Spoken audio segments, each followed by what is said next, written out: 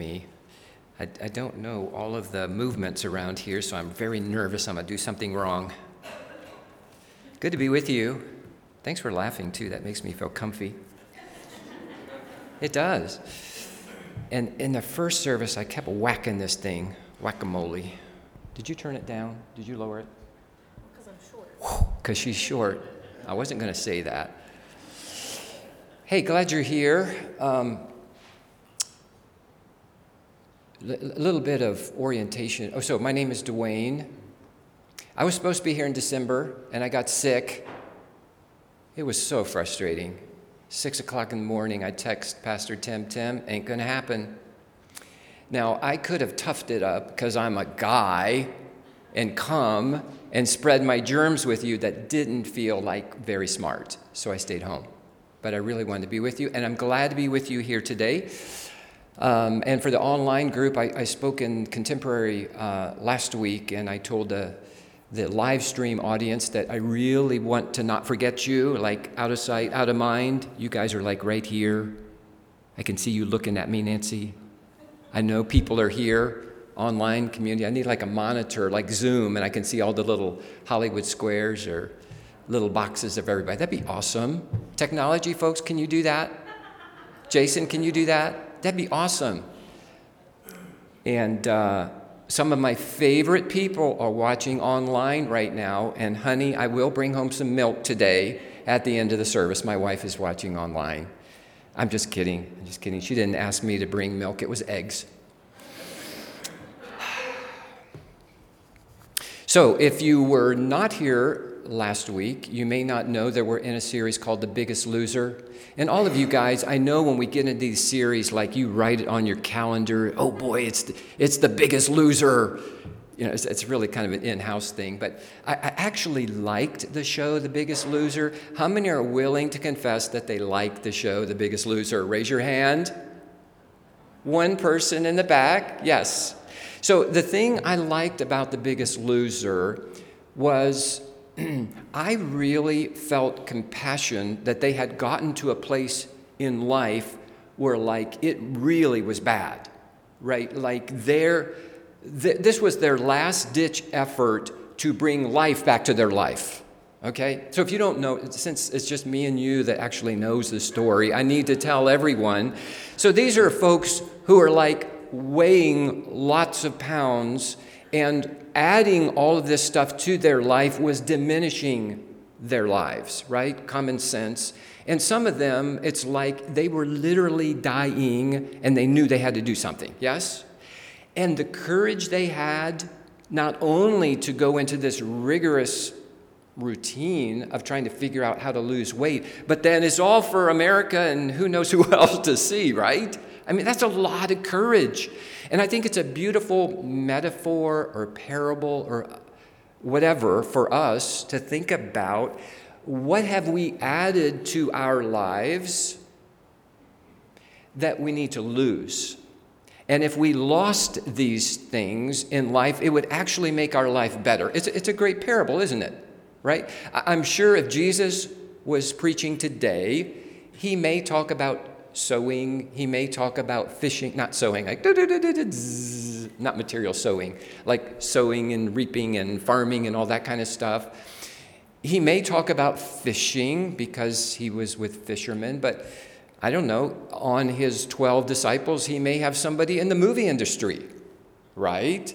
And so he might use an analogy of The Biggest Loser because one of his disciples actually was on the production team for The Biggest Loser, or maybe he had gone through The Biggest Loser and lost a lot of weight. I don't know. So today is losing my religion. Now, I know a lot of you are thinking, that sounds weird. Why would I want to not be a Christian religion? So we use that word religion to define or to describe or to denote the 5 major religions, right? Christianity is one of the major world religions, and there are lots of other religions. I'm not saying that we need to lose that terminology, the Christian religion, the Buddhist religion, Islamic. I'm not talking about that. Nor am I referring to the phrase that we I Googled it to find out where it came from, but there was an expression in the South that if you kind of lost your temper and whatever was about to come out of your mouth was inconsistent with what your religion, like, I'm going to lose my religion for a little while. I don't want you to do that.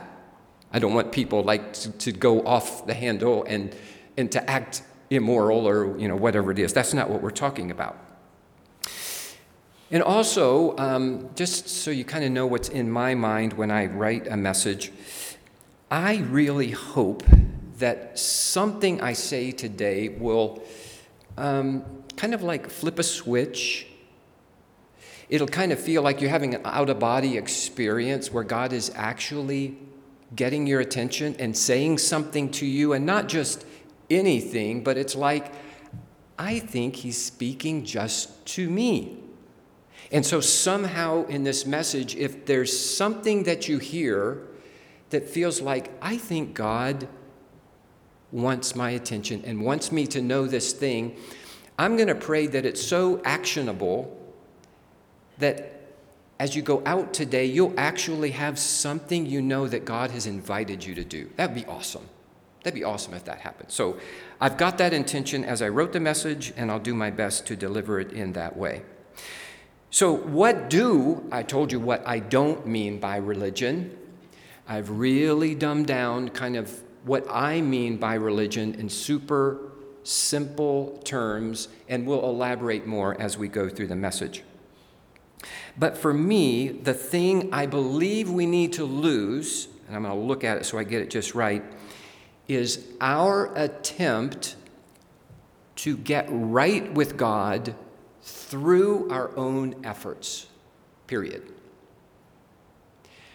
When we flip the gospel and think that, now make this personal now, okay? When I think about how do I get closer to God, see, I did it already. I was going to be so good. You just go around this thing. When I think about let's make it super simple.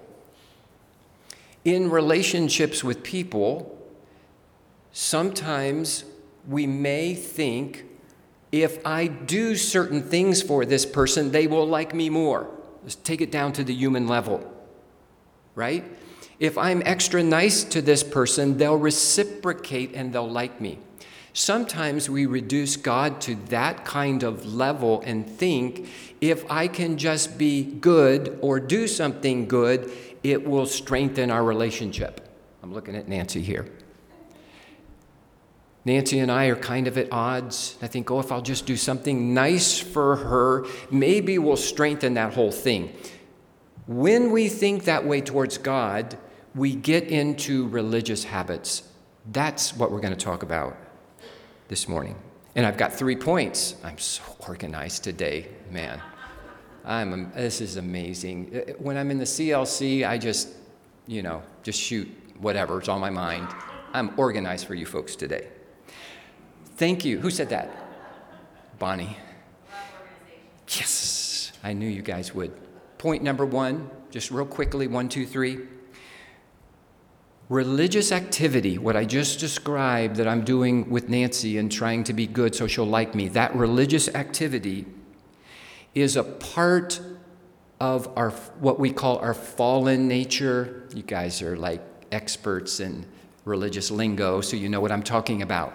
So we're going to go back and look at the garden and the whole development of this thing where our great grandparents listened to the serpent and got off on the wrong foot. That's point number 1. Where do we get this old nature and what's it like? Number 2, Jesus really came to destroy that curse that's on us. Scripture says that because we did something, through Adam and Eve did something, there's a curse on us. But the good news, the gospel, is that Jesus really took care of the curse. I'm going to revisit that, try to get it in a way that makes even super sense today.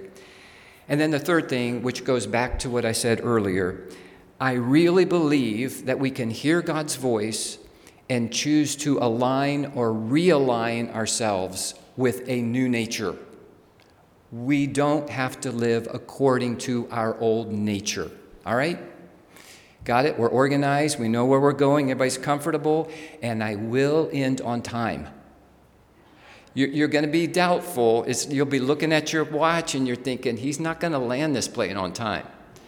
And I need to be out of this place on time. So you will be out by 1 o'clock, I promise. Great. Oh, who said that? Bonnie again? Bonnie, I love you. You're awesome. So point 1. I'm reading a lot from the Message too, and I know that's not in the pew. Do you have Bibles in the pews? Yes. All right. So if you've got your Bible, if you've got your digital, you can go to Genesis chapter 2 and then choose the Message version. Could be helpful, all right? You can look at whatever version's in the pew or whatever you've got to. I'll read slowly because I talk slowly. I don't talk slowly because I think that you're slow learners. I talk slowly because I talk slowly. Last week I think I've always talked slowly, and the older I get, the slower I talk. But I'm also, honestly, though I've got some notes here, I'm really thinking about, in this moment, what is it that I need to say? And that takes me a nanosecond or 2 or 3 longer to figure out exactly how I want this to come out. So, Genesis chapter 2, verses 8 and 9. And don't let, familiarity breeds contempt? Is that how it goes? I don't know what the heck that means, but you're so accustomed to hearing something, you can't hear it anymore. That's how I would say it. Don't let the fact that you've heard these verses a gazillion times before dull your brain to think about them again. Let's think freshly about this fresh manna. All right? Deal? Deal? Deal. I heard the deal. Deal or no deal? Hey, that'd be another good sermon. All right. Then God planted, Genesis 2, verses 8 and 9. We'll be looking at a few verses here in chapter 2. God planted a garden in Eden in the east. I'm reading from the Message now. It's like, that's not what my version says, right? He put the man he had made, that he had just made, in it, in the garden. God made all kinds of trees grow from the ground, trees beautiful to look at and good to eat. The tree of life was in the middle of the garden, also the tree of knowledge of good and evil. Now drop down to verses 16 and 17. God commanded the man, "You can eat from any tree in the garden." Let me say that again. You can eat from any tree in the garden except from the tree of knowledge of good and evil. Don't eat from it. Hey, just for the fun, let's say that together. Don't eat from it. Well, that was fun. Let's do it again. Don't eat from it. The moment you eat from that tree, you're dead. I like that paraphrase. Now let's slow down a bit here and think about something together. Why was it bad or forbidden to eat from that tree? Both for Adam and Eve and for us. Put your thinking caps on here for a moment. Isn't knowledge or awareness of good and evil a good thing? We're knowledge junkies. Hey Siri, hey Alexa, I'll Google. You'll need to unlock your iPhone first. Oh my gosh. Did you? Amazing. Isn't technology amazing? It's on silent. I didn't know it would do that. We're knowledge junkies. We are knowledge junkies. But practically speaking, I see some of you looking at me with a look of consternation. Think about it. Isn't knowledge a good thing? Now, we're not talking about experience. He didn't say the experience of good and evil. He says the knowledge of good and evil. I could see maybe saying, if you eat this tree, of the knowledge of evil, you're going to die. That would make a little bit of sense, right? You just don't want to dwell on evil. You don't even want to fill your mind with evil. That would make sense, yes? The knowledge of good? How could the knowledge of good be a bad thing? We'll answer that in a minute. Let's go look at Genesis 2:5. Now, the serpent is speaking in Genesis 2:5. Okay? That rascal, the serpent. He is the enemy of God. We know this because we've read the rest of the story. He's an arch enemy of God. Jesus would say that when he speaks his mother tongue, and when he speaks, it's a lie. How do you know Satan is lying? His lips are moving. I didn't say lawyer. That's the old joke, right? The serpent says, now after God has been very clear, you eat from that tree, you will die. The serpent says, it's opposite day.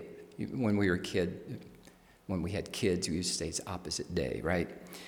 For God knows when you eat from it, knowledge of good and evil, that tree, your eyes will be opened and you will be like God. Now, the irony is they are already made in God's image, and in some way they are like God. But Satan figures out how he can put a little bit of a spin on this. You will be like God, knowing good and evil. Now, I believe the heart of what Satan is doing at this point is he wants to separate Adam and Eve from God so that they think by their knowledge of good and evil, they can be independent of God and not needing him to show them what is good and what is evil. That's the simple explanation. What I think is going on here. Autonomy. What if you could be like God in being autonomous in your nature that you no longer need him? Now, he's not saying all of this, but there's something happening in Adam and Eve, and I think there's something that happens in us, in our fallen nature, that we're intrigued by the idea of being autonomous from God. Now, we could be very Christian-like and say, well, I'm not that way. I never do things apart from God, right?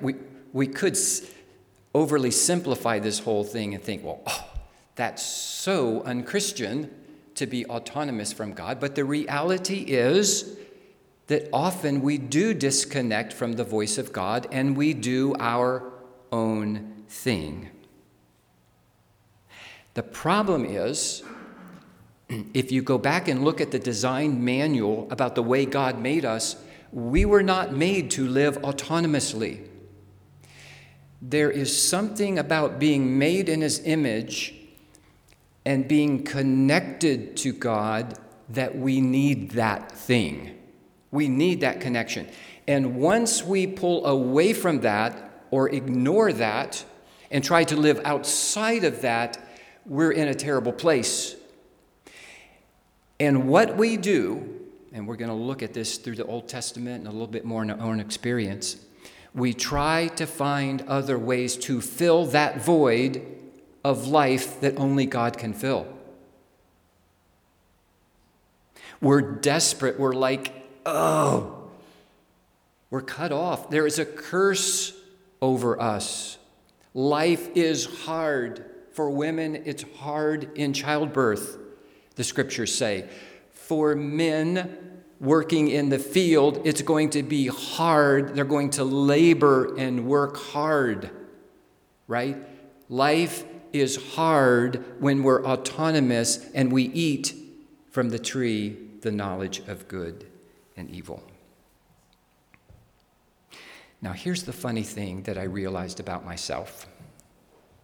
See if it seems funny to you, and if you relate to me. When we have knowledge of good and evil, we become judges. And God alone is really the only one that's able to judge. I am such a good judger. I will judge people if I'm not conscious of the presence of God. I will judge people on the most unimportant things you could imagine. And I don't have to try. I'm at Costco with my shopping cart. And I make a judgment about how other people push their shopping cart. They're in my way. They shouldn't be in my way. Don't they know that you're supposed to, stay to the right? Don't they know it's so busy that you need to make room for other people? That's kind of a silly example, but I'm not making that up. I make judgments about the way people drive on the street. I can feel myself, if I'm not careful, getting upset with a person the way they drive. Now, here's the problem with judgment. I'm going to go back to Nancy. If I judge that she's made a bad decision, I'm better than Nancy. And when I eat from that tree, I feel better about myself if I'm better than Nancy. If you'll be honest, I think you've eaten from that tree before too. And the problem with that is, not only do I feel disconnected from God at that moment, guess who else I'm disconnected from? That shopper at Costco, that motorist on the street, or my brother and sister in this space. And the essence of God is what? Love. It's hard to love a person when you judge them and think you're better. Would you agree? Am I the only one that's infected sometimes by that terrible place of thinking that eating from that tree is going to make me better, that I'm going to be like God? It doesn't make me like God at all. Not at all.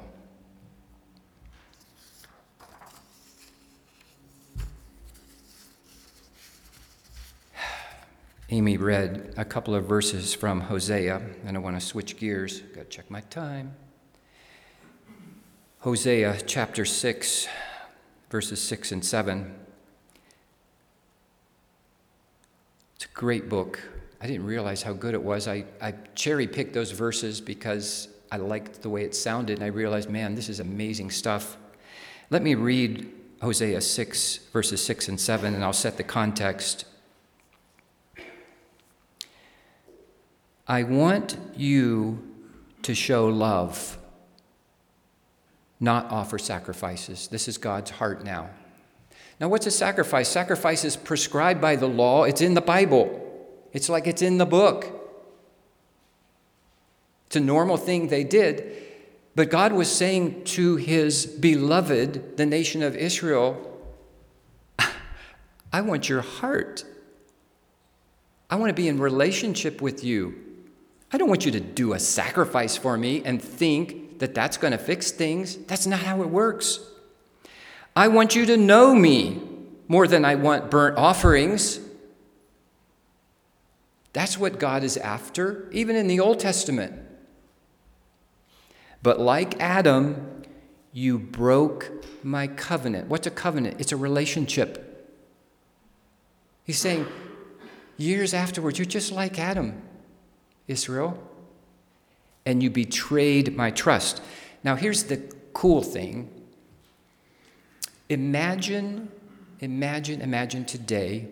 Okay, so Hosea the prophet is told by God to marry a prostitute, have children with her, and in spite of whatever she would do, and she kept doing her thing, he was to love her. Now, I jokingly said in the first service, could you imagine if social media was available during this time, how it would have lit up about Hosea's behavior? What was God thinking? Like, God, he's a prophet of God, for heaven's sakes. What are you doing? Why are you asking him to do this? This is insane. Here's why. God wanted to demonstrate to Hosea and to Israel his heart.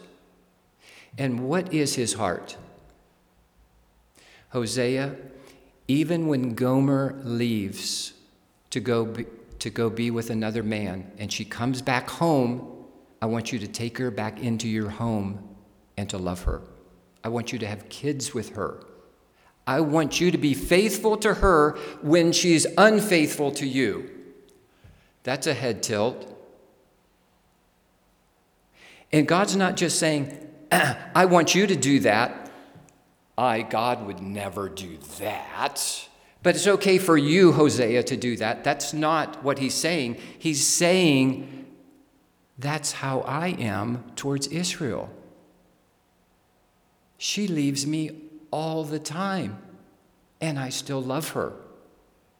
Folks, this is amazing. This is amazing. This is the heart and character of God. I've not had to live through the pain of having an unfaithful spouse, but I've been around people who've had to go through that before. And you probably have had people around you who've had to go through that before. That doesn't feel good. And I'm sure God is saying, folks, Israel, this doesn't feel good, but I'm not going to reject you just because you've broken the covenant with me. I'm still going to love you. Second point, Jesus, and this will be fast, you're panicking, I can tell. Jesus came to fix this mess that we're in. Galatians chapter 2, I read a longer passage, about 6 or 7 verses, Galatians 2:15 through 21. How do we get out of this mess of being autonomous from God?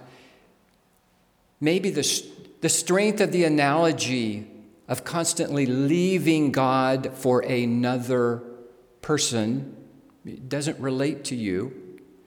But how often have you felt like you have gotten life from something else? Yes, now we're getting close to home. Something else is in the place of God. It could be another person.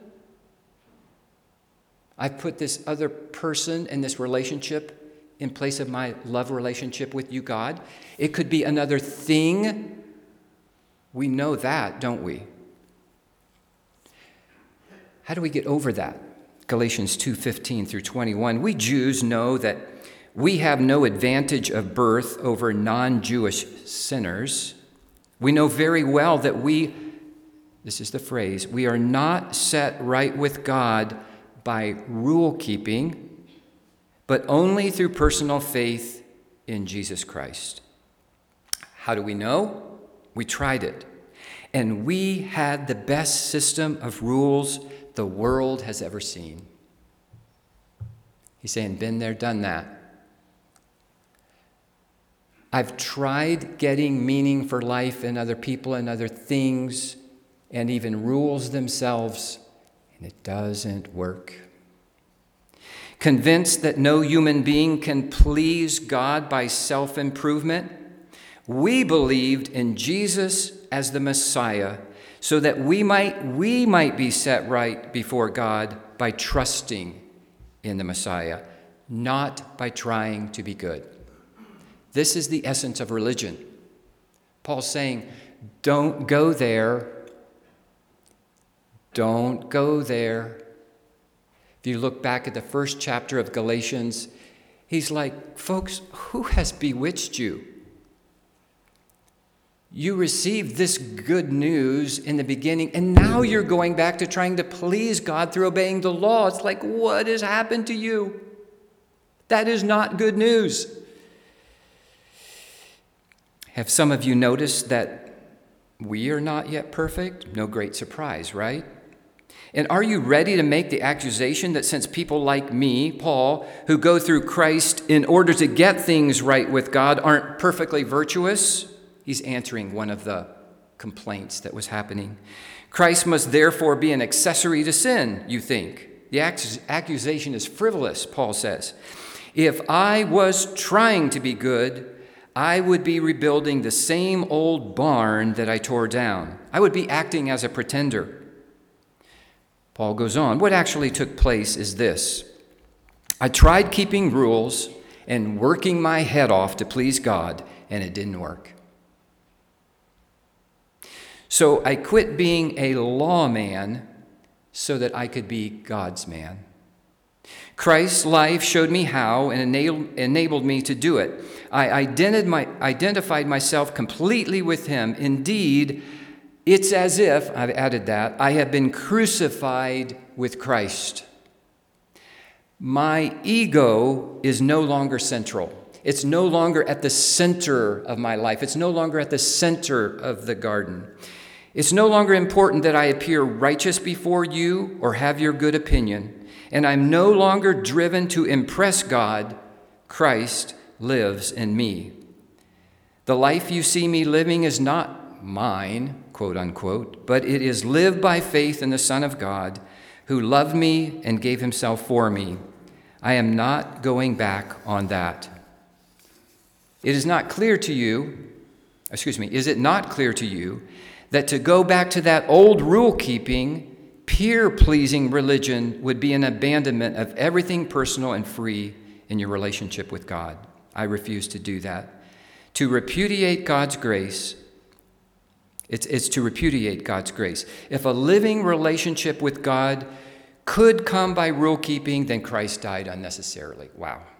So clear. Then chapter 3, he says, answer this question. Does the God who lavishly provides you with his own presence, his Holy Spirit, working things in your lives you could never do for yourselves, does he do these things because of your strenuous moral striving or because you trust him to do them in you? That is the gospel. And that is the contrast between religion and losing religion for the sake of the gospel. Don't these things happen among you just as they happened with Abraham? He believed God, and that act of belief was turned into a life that was right with God. So how do we align ourselves with this beautiful picture that Paul gives to us through the letter to the Galatians? The thing we need to lose is this ongoing desire to do things to please God, as if he doesn't already love us. The thing we learn from Hosea, the thing we learn from the sacrifice of Jesus died especially because we were alienated from God. That's when he especially loved us. When we were separate, when we were doing bad. It's not like first do something good, then I'll love you. He loves us when we're bad. That's the essence of the gospel. Hosea loved Gomer when she was bad. God loved Israel when she was bad, doing the wrong thing. If we would look at all the things that Israel was doing at the time Hosea was preaching to them, we would be shocked. It's like, certainly, God, you drew the line at that point and said, oh, they've gone too far. He never drew the line.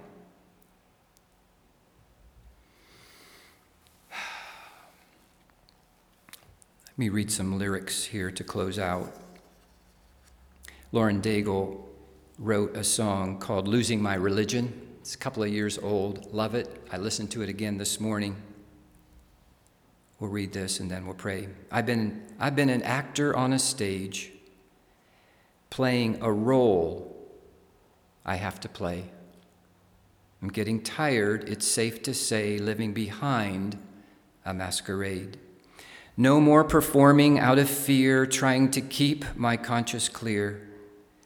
It all seems so insincere, I'll trade it all to meet you here. I'm losing my religion. Light a match and watch it burn. To your heart I will return. No one could love me like you do. Why would I want a substitute? I'm losing my religion. Quick prayer, and then we'll sing a song. Lord, I read once that one of the most powerful evil spirits is the spirit of religion. Because if that spirit can figure out how to trick us into eating from that tree of knowledge and good and evil, that we are the judge and that we can live separately from you, Satan has accomplished his mission. So, Lord, we acknowledge today that that spirit is not welcome in our hearts, and only your Holy Spirit is welcome. How much closer, Lord, could we get than your very presence living in us? So bless us. In Jesus' name, amen. Closing hymn is number 670. We'll stand and sing verses 1, 2, and 4.